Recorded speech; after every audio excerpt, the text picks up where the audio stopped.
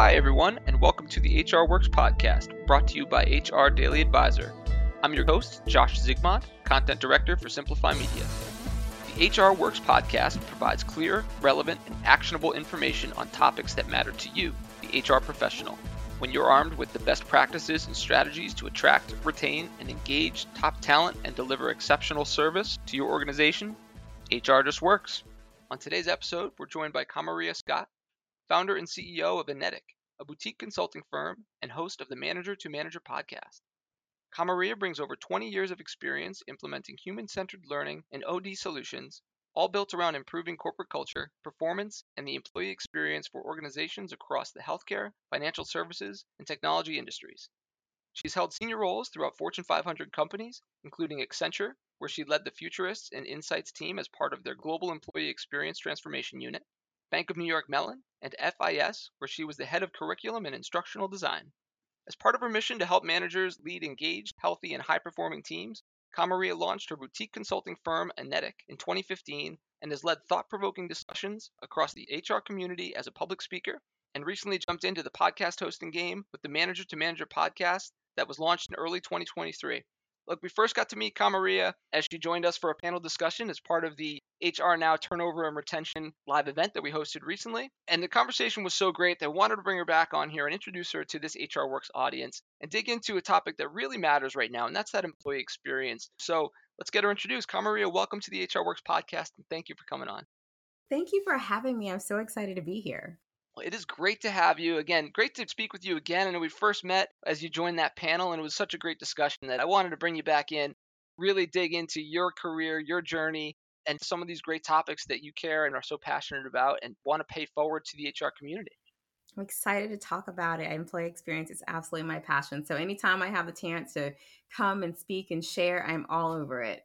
Fantastic. All right, well, let's get started with really getting you introduced and share your story. What was that initial spark that led you to pursuing a career around human resources and people operations? Why HR? Yes. So I like to say I'm somebody who went into HR on purpose. And I'm going to date myself a little bit. Back in the day, I used to work for AOL. And right when I was coming out of high school, I was just going into college, and I worked for them that wonderful summer when they went from like the hourly plan to the unlimited plan. And so everybody always remembers hearing that, you've got mail, Of right? course. For those of us that are my age, we know what that sound meant. It meant like the world was at your fingertips. The interesting thing about working for AOL during that period was that that plan was more successful than they had planned for. And so for those of us working in the call center, it was like absolute torture because we were on the phones morning till night. But what was so amazing about working there during that time was it was my first glimpse of corporate culture. It was the first time that I worked for an organization that felt like for us, we were going through this difficult time, but they had this amazing way of showing that we were all in it together. So you have managers who'd be like, put your cone up if you need help. And they'd run over to your desk. They'd push a comfort cart up and down the aisle with like pizza and koozies and blankets, whatever you needed. There was just this sense of we. And I thought, my gosh, I love the idea of this. Coincidentally, at the same time, I was in college, as I mentioned, and failing principles of macroeconomics. So I said to myself, I want to work in business, but clearly not in finance. And I had a professor hand me a VHS tape, because I told you I'm a little seasoned, that talked about IO psychology, and that is the study of people at work. And so at the same time that I'm having this work experience where I'm really honing into culture, I'm also now learning that there's a whole profession that I can go into that talks about people and their experiences with work. So it was just like this synergy that happened for me. And I went right into sort of psychology and IO psychology and HR right from the very beginning.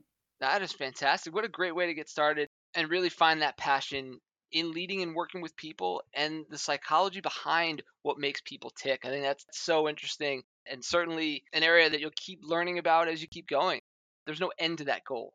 No, there's not. And what I will say that really also helped was coming out of then school and starting, I had the opportunity to work in so many facets of HR because I was trying to find out, like, what do I do with this? Yeah. So I went into learning and development first, and I spent a few years there. And so I really got to sort of understand how we develop and train people. And then I worked for a healthcare system where my main focus there was to help managers interpret their employee engagement results and think about how do they action plan around that. And that's when I knew, like, this is what I'm supposed to be doing with my life. And then I went on to do that at an organization that had 47,000 employees and really was in charge of the employee experience and the guest experience. And being able to marry those two things was really incredible because you could really see the direct impact of how we treat our employees really does impact our guests and ultimately our bottom line. The other benefit of working in that organization was that I actually reported into operations and not HR. Ah, And so interesting. I got to see the day to day lives of people who were in the field, if you will, or in operations, and I could directly understand how HR policies impacted them, or even when leaders on their side would be like, "We're not doing that. That's not practical. Go away." So understanding the experience and even how to implement it was something I learned along the way. Oh, that's fantastic. Sometimes that's the best way to understand your impact within an organization, your team's impact, is to be in different facets, to be in the operation piece and see where HR's impact was and really how the employees reacted to decisions that were made from the HR team and how they're putting into practice really where the impact is. That's a great way to learn and just really know what you can do for an organization. Yes. All right. Well, one thing I really wanted to look at today was this idea around employee experience. As you mentioned, you've had great experience through your 20 plus years in human resources of really working and honing into the employee experience. And we've seen over the last few years that there's been no greater impact to the employee experience, I would say at least, than the pandemic, than 2020, where we just saw a cataclysmic change to all of our lives, but certainly to the employee experience, to the working world. How has our understanding of employee experience changed since 2020? Yes, that's a wonderful question. I think for me, and I was working internally during the pandemic, and I think the greatest shift or change was the fact that we actually began to see employees as human people. And I know that might sound strange, but we traditionally had this separation between work and home life, and we were like, work is over here and home is over there, and we even had distance between the two for a lot of people. And then we came to this realization or this place where work was in our living room or in our kitchen, and we're holding our babies while we're in meetings, and we're showing up in the most natural versions of ourselves. Right. My team was notorious for gym clothes, but we got to see people's whole lives because they were integrated all at once. And I think seeing people's whole lives and having that greater understanding changed the perception of what we needed to do for people. And I think it helped organizations to really realize that we do have to care for the whole person, that we can't just think of employees as these pieces or these cogs or these resources that make our company go, and think that what's their well-being and what they need is separate from what we need to care about. So I think the appreciation for the entire person, for whether or not they are healthy, whether or not they are burnt out, grew as a result of the pandemic. I think we said we cared about it before, but I think we really care about it now. Yeah, no, that is so true that we all got to look into our colleagues' personal lives. That, look, we all worked in the same space pre 2020. You thought you really knew people, but it wasn't until you saw maybe there was a book in the background or there was something in that backdrop that we all chose to present to our teams, and you understood, hey, I didn't realize that you played guitar. I didn't realize you had a cat. And it really got us to share a bit more of ourselves and bring down maybe some of the professionalism to a healthy level where you could really humanize with people. And again, in such a challenging time, that really bonded us together, Yeah. I think, as communities, as groups.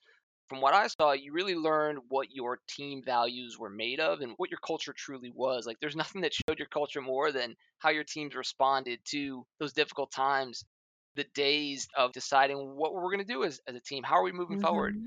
I think it really tested culture and showed who had a strong culture, maybe who needed some help Yes. there.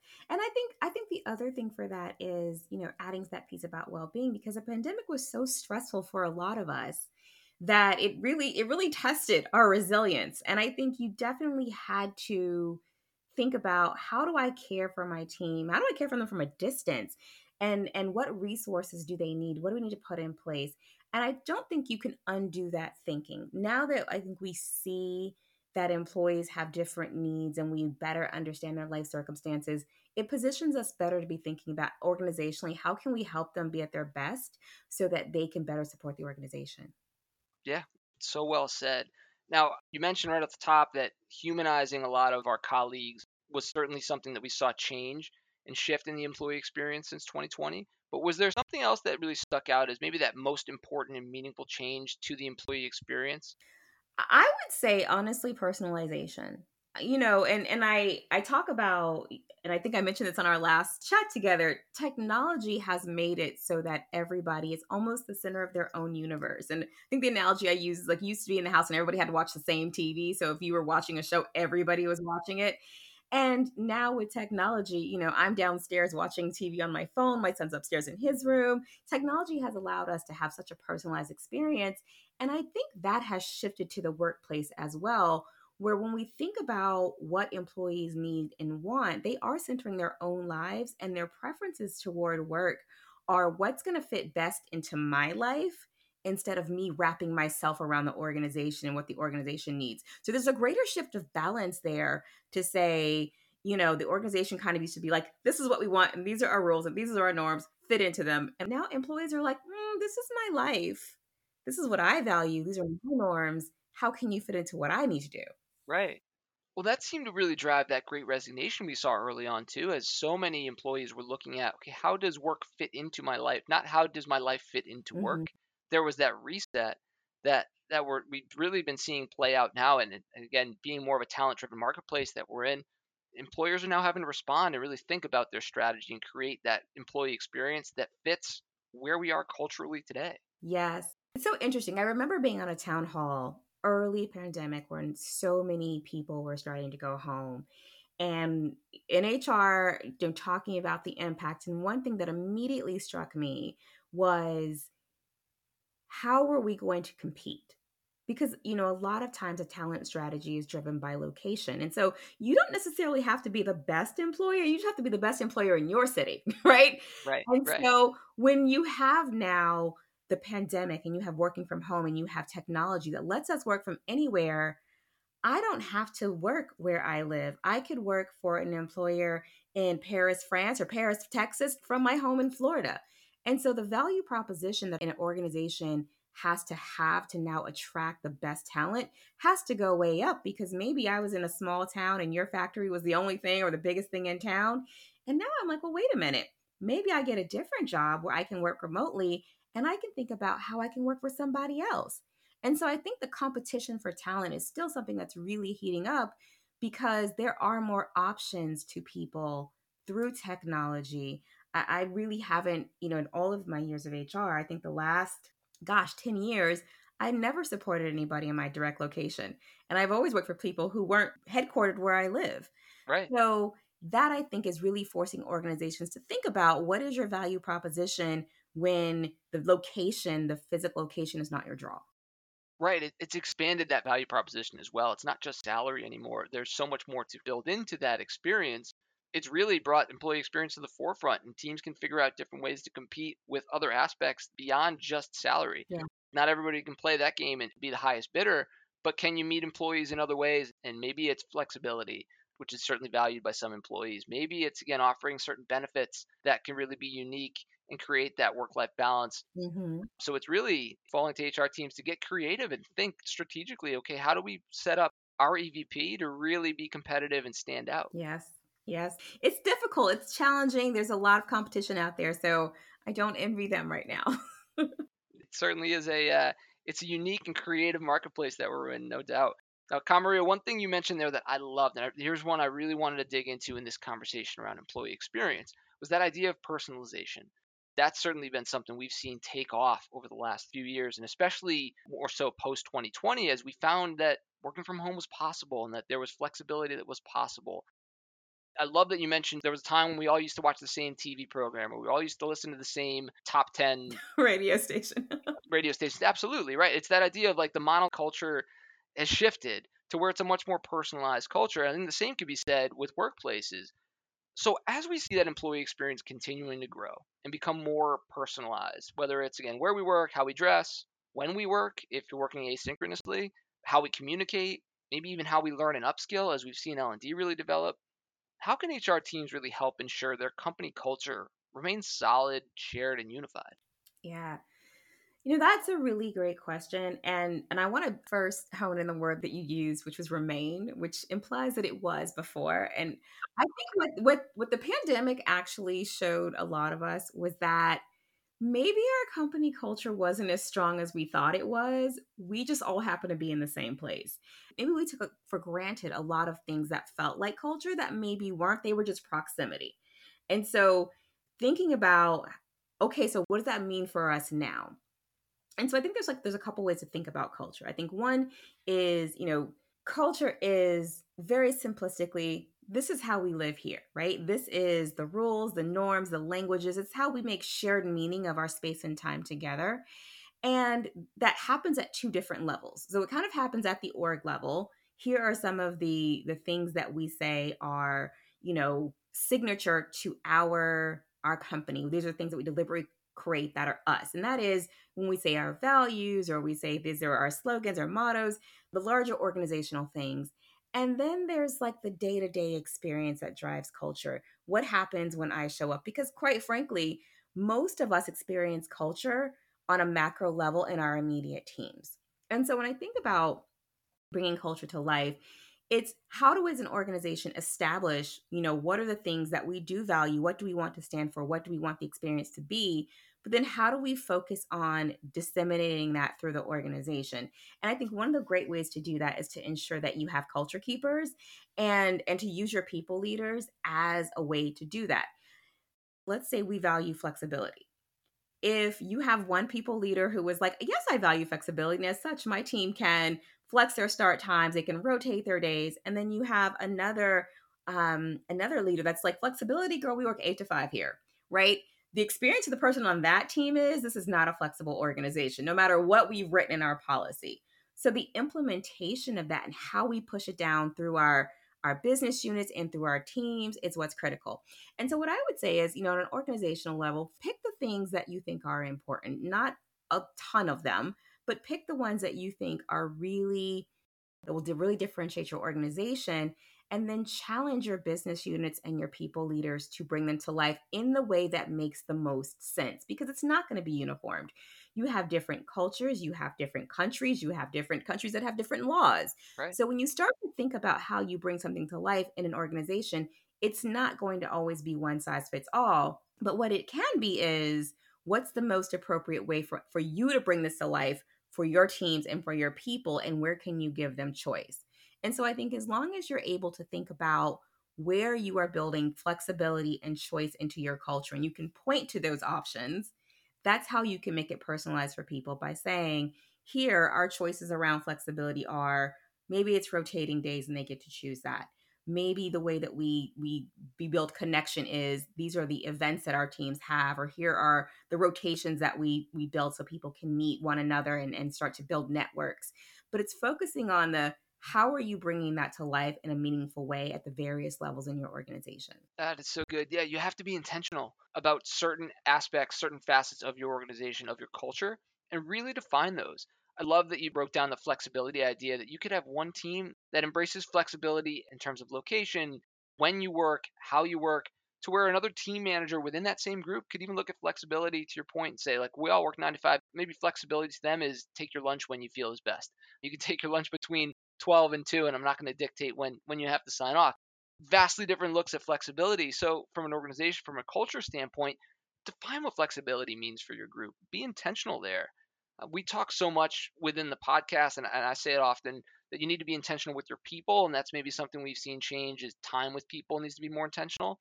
But even who you are and what your group stands for, what your values are within an organization, what your mission statement is, needs to be intentional as well. Absolutely. That was the biggest lesson for a lot of people coming out of the pandemic is, and again, you heard me say, I think what we thought was culture was really just proximity. We Yeah. talk about like the water cooler, like we just happen to pass each other in the hallway. And for people leaders, it made it really easy because we were all in the same place. And then the biggest struggle that I've seen with people leaders post pandemic is having to actually figure out how to do the things that just sort of naturally happened and were second nature. And so water cooler talk looks like, well, actually, I spend 15 minutes just chatting it up with my team before we start a meeting. I don't shrink them down to 45 minutes because I want to know what's going on with them. Or it looks like, I do schedule chit chat time and people know what it is. I schedule 10 minutes just for us to talk about whatever, right? I have office hours, whatever it is. I think there's the need to have intentionality in how you show up. And we just didn't think about a lot of these things before. And that is where a lot of the struggle and change that as HR we're trying to help people navigate is helping them leave their old mindsets that were fixed in our fixed buildings and think about what are the new mindsets, what are the new approaches, what are the new ways that we need to exist in order to be successful in our new environments and our new ways of working. Yeah, that is such a great way to look at it. I love what you said earlier too about maybe the pandemic taught us that certain organizations didn't have a culture. Really, the employee experience wasn't what we thought it was. I've even jotted down just in quick notes. Culture doesn't equal proximity, and I think we learned so much through that. So, what's the best way for our audience here, being a lot of HR leaders and members of HR teams, to measure their culture, to measure their employee experience, and really see how strong it truly is? So there's a lot of ways to do that, and I attended a wonderful session just the other day on employee listening. I think employee listening is, back in the day we used to call it employee engagement, right? And everyone had their employee engagement survey, and we started off with asking all of our good questions. But now there's so much more data available to leaders to start to understand the experience. I mean, you have your overt questions that you can ask, right? You have your HRIS data that can tell you interesting things like, well, which teams have the most turnover? Like, what leaders are people leaving? Everything is digitized, so you could often see what are they accessing in the organization. Really through organizational network analysis, who are our people who have the most influence. So there's data all around us that can help us understand the experience. However, you can also lean a little too much on technology. I think making sure that you have really established feedback systems in place that allow you to understand not only the quantitative information, but the qualitative information of people's experiences. Because what sometimes happens is that we collect so much data about the experience, then we start to make assumptions about what that data is telling us, instead of making sure we have the right interpretation of the key messages that people are wanting to share with us. So, as much as you can, I know we have vast organizations.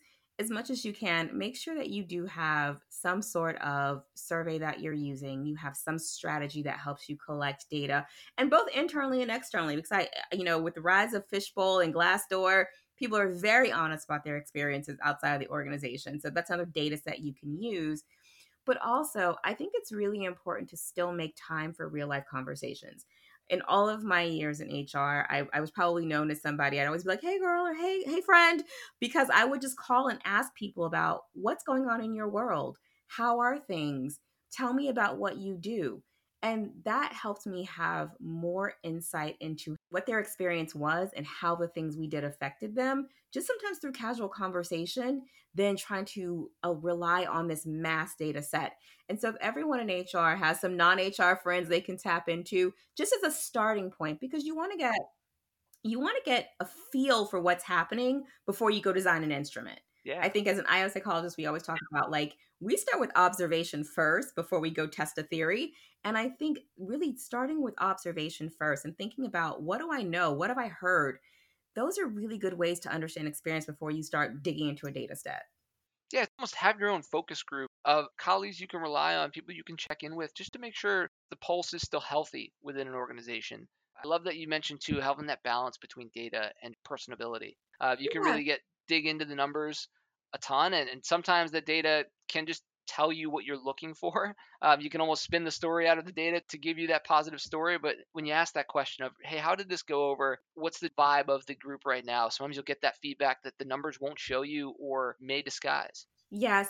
And I think one of the other things I wanted to kind of just hone in on is, when we think employee experience, like, we think this big overarching behemoth of a topic, but everything is an experience. And so for my HR friends, a lot of times we're thinking holistically about culture, but sometimes we can be going through something, implementing something, and we need to understand the experience of that thing. So when we say experience, we really want to target in, what experience are you talking about, right? Whose experience are you talking about? Because I can tell you, and this was kind of a funny story. Anyone who knows me knows that I am passionate about the manager experience because I like to say it's a full contact sport. You have a lot of responsibility for really helping people navigate the organization. And so I was in an organization and we had rolled out a new process, speaking of of COVID, of thinking about who was coming to the office, who wasn't coming to the office. So we had this new tool that we were getting ready to use. And I remember, getting it from the experience of being a people leader, but also people leader working in HR.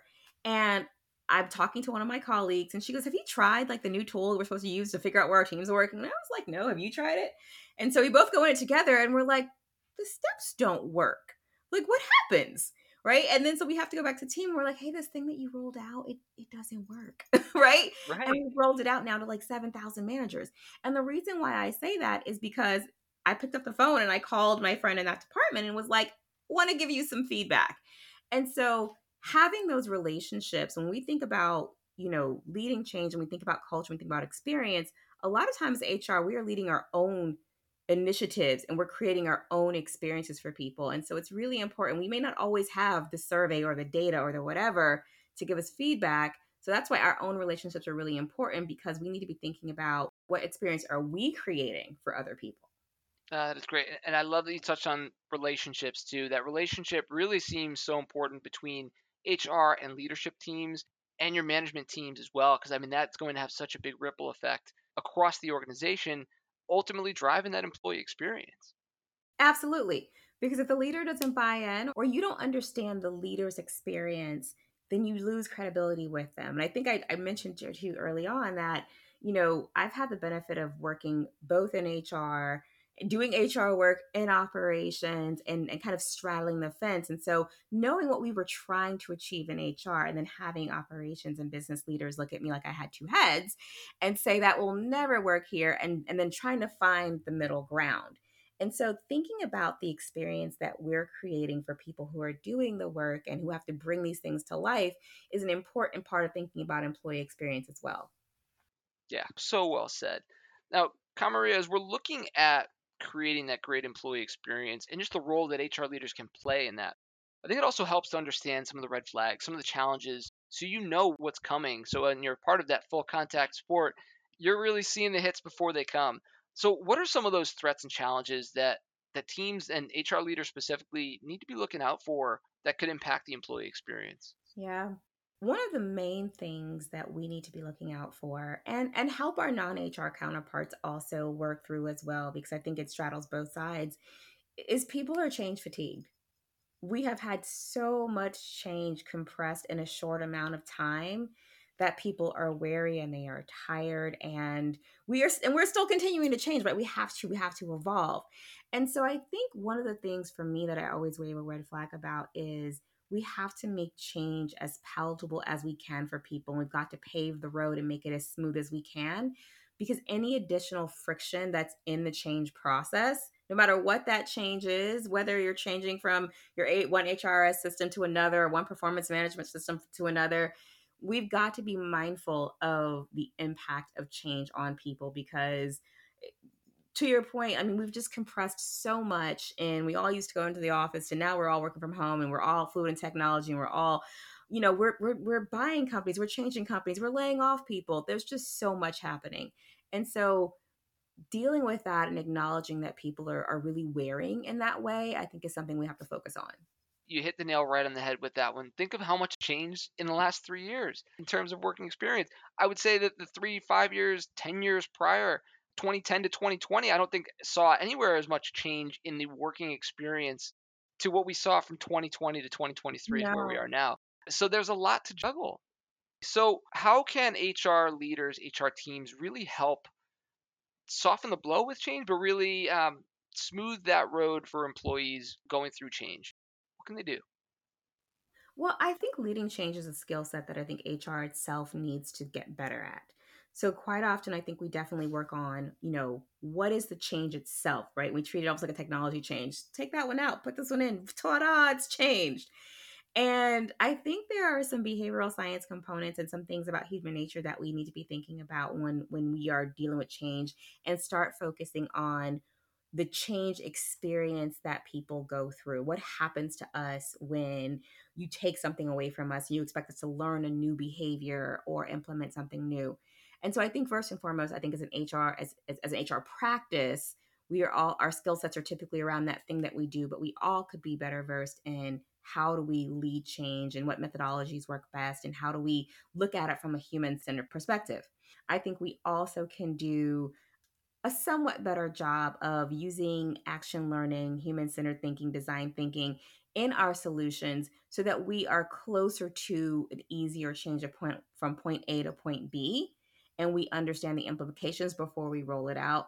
And then I think, as I mentioned before, about kind of that lifeline, making sure that we have some mechanism in place that allows people to one discuss, and come to grips with whatever change is happening, but two, to wave a red flag themselves when whatever we've rolled out is not working. Because I think sometimes we sort of, and I hope my HR friends will be okay with me saying this, sometimes it feels like we just drop off a change and run away. Right, and we don't stick around and be like, how was that for you? So I think, getting a little bit better with, and if it's not working, let us know, we'll fix it. So, again, having that understanding of how people experience change, how do we better navigate and lead them through it? How do we make sure all of those checkpoints are accounted for? I'm a huge fan of using ADKAR and other things like that. And then how do we make sure that we are really hearing and understanding the experience all the way through to the end? Yeah, it goes back to that importance of feedback and really using that to gauge how change goes over. Again, you may just look at the data and say, hey, the engagement's great here, but is it truly great? Are you really getting a good employee experience? They may be using the change or enacting with the change that you put into place, but has it been a difficult process? Are they really just doing it out of necessity, but not because it's a beneficial change? So ask those questions, get that feedback to really see where the team is, and check in periodically, like we spoke about, to get a sense of where the employee experience is at that current Mhm. moment. Yes, and I think there's something to also gauging people's change readiness. Is now the time for Sure. this change? Because I do think we can roll full steam ahead without taking time to stop and take stock of where are people with this, what have we recently gone through, what might we need to take off people's plate to make this more palatable. And I think that goes back to, we've heard, if you've heard one person who talks about listening say it, you've heard a billion people say it. There is something about being reactive to the data you've received. And if you are getting signals from your people, if you're listening about experience and all of the cues are telling you that people are tired, that people are burnt out, there is time to stop and think about, is this the change, or is this a 2024 change? Like, we gotta rank Right. order these, right? And making sure that we are deliberate. We talked about intentionality in what changes are we making? Why? Do people even understand the what and why of those changes? And how it benefits them, and having some intentionality around when we put them into place to take into account again what people's current experiences are. Because I think it goes without being said, you can't just say I acknowledge experience and then kind of go on and do your own thing as well. Yeah. Whatever reaction or whatever thing you're planning or whatever you're working with has to be in conjunction as an acknowledgement to what data you're receiving around the current experience. I'm so glad you brought it back to intentionality because I think that is so crucial here. Be intentional with your change, understand what that impact could be. But then also, when you're making that decision, make sure it fits into those values you were being intentional of early on when you're establishing, okay, this is what our culture, this is what our employee experience should be. This is how we're defining flexibility. Now measure any changes that you're putting into place off of those things that you were initially intentional on. Hey, how does that impact the flexibility that we put really at the forefront of our employee experience? Yeah. What does that do? How does that change how we're defining flexibility? And that's probably a good place to look as well. Absolutely. And I think there's even, the opportunity to have really great communication around what you do and what you choose not to do. Because there's nothing wrong with saying that particular way of flexibility doesn't make sense for our business and here's why. Yeah. It's not that employees sort of want you to give them any and everything. I think what they sometimes want is an explanation or an understanding of why something is or is not happening. And so if you can't change the experience, I can't work in a manufacturing plant and work remotely, right? explain that, say it, right? Or Right. There's there's limitations. Sure. limitations. And I think sometimes we shy away from, telling people the why of not changing the experience, and that allows them to create their own stories. But you can also have great communication around what you've chosen to do to help people, and why the experience is the way it is, and also why you've not chosen to. And I think as an HR team, we have to get better at just explaining out some of the, here's what changes we've made and here's why, and also here's the things that we decided will stay the same and here's why. And we understand the impact it can have on your experience, but we want to make sure you understand why we made this decision. Yeah, that is so well said. Now, here's the point. As I do this with many of my interviews, trying to provide our listeners with great takeaways, something they can jot down on a post-it on a piece of paper on their desk as they're listening to this episode. So, what's one thing that HR leaders can start doing differently today to improve their employee experience? Hands down, I would say co-create. Okay. I think it's very easy for us in HR, and who are very well trained in our discipline, to come up with what we think are the right solutions or the right way forward on something, only to find that when we roll it out to the field or to operations, they're like, "What is this?" And we have a greater chance of success of getting the thing that we think is important implemented if we, one, co-create on the front end, and we talk to the leaders about what we're trying to achieve, and then we enlist them on the, how do we make this happen and make it right for you. So going back to what I said earlier, it's always not going to be a one size fit all. But if we're looking to create a specific experience and we start with that intention, to the extent that we can have dialogue with our businesses and our teams, and then say, how can we work together to build the right solution? One, we're closer to getting it right the first time. So it's not like we're wreaking havoc on people with things that don't work. And I know we rarely do that. So I don't want to put that out there as a thought, as a sentiment. But two, then you have the buy-in, because now you're implementing an experience that they have helped create, and you have senior leaders who understand it inside and out, because they are one of the representatives, a part of it, and they become champions of it.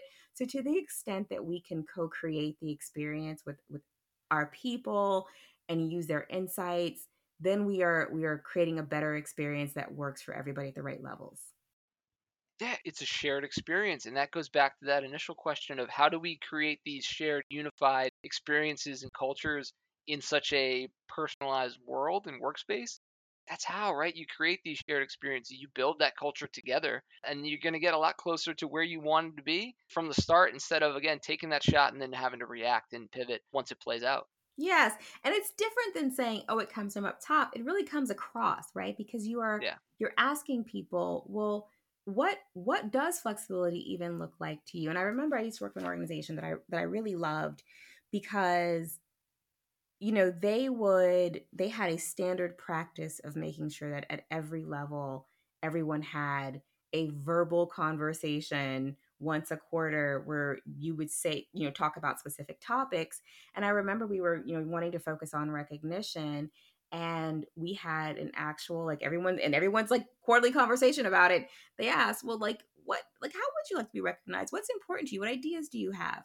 And what I loved about that, and of course, yes, technology lets us crowdsource a little bit better, but I liked the idea of, we consistently focused at the same time. You had a conversation that got to that your people leader got to know you a little bit better. You got to explain your responses and why something was important to you.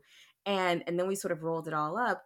But it then when we sort of said, okay, here's how we're going to take this and say, at this level, as an organization, here's what we've heard and here's what we're going to do. And here's what we're asking people to do at department level. Here's what we're asking people to do at the team level. And we're all moving in the same direction together. And that is culture, because now you have everyone swimming together in the same lane towards the Right. same goal, even though it might have come together differently in different areas and pockets of the organization. Yeah, that's back to intentionality as well, and really putting again a focus on where you want to go, picking that endpoint, and getting the group to do it together. Yes. Fantastic. All right, well, we're here with Kamaria Scott, founder and CEO of Enetic. Kamaria, is there something in the HR community that you've really been proud to see in the last year? What's the best thing you've seen out of the HR community in 2023? I think One of the things that I've seen in various organizations that I really love is HR honestly working better together and thinking about the totality of the experience and not just what's happening in their silo. And so, not just I work in benefits or I work in learning, but you're seeing people think about the experience first. And then, how do all of us in HR work together in an organization to make that experience come to life? What's my contribution? What's your contribution? And I don't know that we've always thought about it that way. I think there was, again, the benefits bubble, and there's the learning bubble, and there's the career bubble. But now I definitely am seeing more of a shift to HR teams taking a more holistic and integrated view as to how they're accomplishing the employee experience. There are employee experience champions in the organization that work across the different functions. And I think that view is going to help, because it has started and is going to continue to help us be more successful, because now we're thinking about, if I want to have an outcome, well, I've got to think about how compensation comes into play, because I can't just train people and say be a better people leader if my compensation plan says I am absolutely not compensating you to be a better people Right. leader. So I think the integrated view of what HR is trying to achieve, for me, is the best thing that I've seen. That is great. Right. It's that idea of co-creating too and really collaborating. Mhm. I love that how you explained it, not going top down, but side to side and really pulling people into a lot of the great initiatives that you're working on as people leaders, as people operations teams, as HR teams. Yes. Co-creation, I probably will say it over and over again. And intentionality, will say it over and over again. Because when you start with the end in mind, you just have a different viewpoint of what you're trying to accomplish and how you get there. So, to the extent that people leaders start with the experience you're trying to create, don't start from the survey and then go, what do we do now? But really be intentional about, when someone comes to work here, what does that mean, right? What's the experience supposed to be? And do some work around that. Um, One of my favorite things to do with HR teams is to have them sit down and think about, what is your North Star? So don't start with, like, here's a number on the engagement survey. It's a 99, but if it were 99, what would that look like? What would that mean? What would you see? What would people be doing? That's how you start to think about what the experience you want to create is. And then you work backwards to, now, how do we get there? How do we get to the experience? So I think that's an excellent exercise for anyone to do. Yeah, that's great, right? Don't let the numbers drive where you're going. Pick where you want to go and then get those numbers to follow to get there. Hmm. And if you can do that, I think you have a higher level of success of change and getting to where you're trying to go. Awesome. That is really well said. All right, so we're on with Kamaria Scott, founder and CEO of Enetic, joining us here on the HR Works podcast. Kamaria, do you have anything you'd like to share with our audience of HR professionals? Anything you're excited about that you have going on? And certainly, please share best ways to get in touch with you. Yeah, absolutely. I think, the only thing I would want to share with your HR professionals, one is that, as I mentioned before, definitely think about your own capabilities to lead change. I think it's really important, because we have so many really good initiatives that we are trying to get off the ground to help the organization be better. And to the extent that we can think about how we lead change, we can be that much more effective. I invite you to listen to the podcast, Manager to Manager. Again, I like to call it my love letter to managers, because I definitely feel like, if you are having any sort of change in people experience, it absolutely goes through your people leaders. And so this is just an opportunity for people to talk about what works, their lessons learned, and what they bring to life. And if you're leading changes that are important to your organization, I would ask you to consider how you can leverage your people leaders as partners throughout that change. And if you need any help and guidance with that, you can absolutely reach out to me at Kamaria at eneticlps.com. You can find me on LinkedIn. You can also find me at eneticlps.com. So I look forward to hearing from all of you in the future. That's fantastic. What's the best way for our listeners to find the Manager to Manager podcast? It's super easy. Anywhere that you listen to podcasts, Apple, Spotify, Podcast Addict, you can also type manager2manager.com into your browser and it will come up, its own webpage. So, and you can also find it on my website. So plenty of ways to find it. Brilliant. That's the way to do it. It is. Yes, I will say this too. If you're an HR person and you know of a manager who you think is fantastic and you'd love to highlight them on the show, please send me an email and share their name. because I want to make sure that we are highlighting people leaders who are doing great work in all of our organizations. There you go. Let's get them out there. Let's get those great people to the forefront. I love it. Kamaria, I've got to ask you now, looking back, is there something you've learned about yourself over the past year that you feel has made you a better leader? Ooh, something I've learned about myself in the past. And you can expand that too. If it's a few years out, that's okay too. But something you've learned. Um, I think for me, I'm gonna reflect on what was shared with me by my team as a couple of things. I think one is stay curious. So, my teams always say, Camry, ask the best questions because I always have a question about what's going on. And I think to the extent that I ask questions, it helps other people reflect as well. And it's a really good, coaching technique. I would also say I've learned that I'm relatively calm under pressure. Like when everything is like haywire, I'm typically the person who's like, it's going to be okay, we will get through this is not a tragedy. In fact, my team, I'll tell you a really quick story which I carry with me.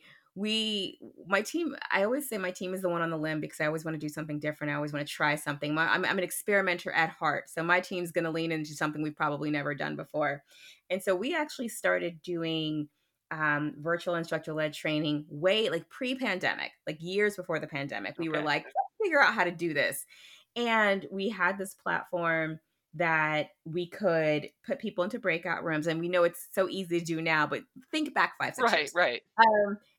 But like some people were on the phone and some people were VoIP in. And so we went to put them into breakout rooms. They didn't go. We were like, uh-oh, what happened?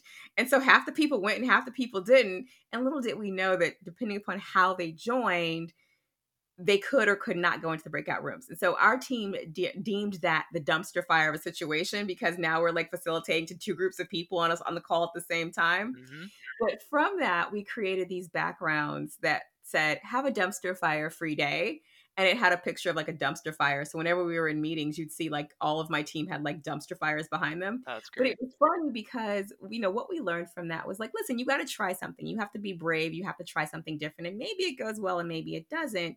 But to the extent that you're willing to try it and stay calm, you can get through almost anything. And I think that's what I've learned about myself, and the lesson I like to pass on to other people is that change is all around us. We will always be doing things we've never done before. But if you can hold steady, if you can kind of laugh about it when it falls down sometimes, you will get through so many things, but you will achieve so many things. That is a great way for us to go out. Thank you, Kamaria Scott, founder and CEO of Enetic. Now, Kamaria, before we let you go, and I'd be remiss if I didn't ask you this final question. This is what we ask all of our guests, and it's built around motivation. And I'm sure Yeah. you're going to have a good one on here. When you wake up in the morning and your feet hit the floor, what is the one thing that gets you motivated to start your day? Oh my goodness, that's a great question. Well, oh gosh, I'm a Capricorn, so I got to say achievement.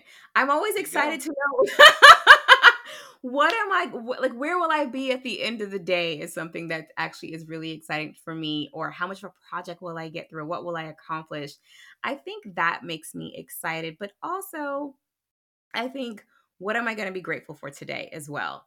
So I try to look at each day as an opportunity to find something to be thankful for. Whether it's, I got through all my checklists or I drank my 64 ounces of water. It can be the smallest little thing, but that sense of accomplishment of being like, I didn't waste today. I used today to do something for myself, for my business, for my family, that moves me. There you go. There's a lot of opportunity once those feet hit the floor. Yes, there is. That's great. Well, look, Kamaria Scott, founder and CEO of Enetic. We met first as you joined us on the HR Now Turnover and Retention panel. But it was great to have you back, have you on the HR Works podcast, and get you introduced to our HR Works audience. So thank you so much for coming on and digging into the employee experience with us. Thank you for having me. I look forward to many more conversations in the future. Oh, we will definitely keep this conversation going. But until next time, thanks, Kamaria, and we'll talk soon. Talk soon. Thank you for listening to the HR Works podcast. Be sure to check out our new episodes every Tuesday. Follow us on all major streaming platforms, including iTunes, Spotify, and Amazon Audible.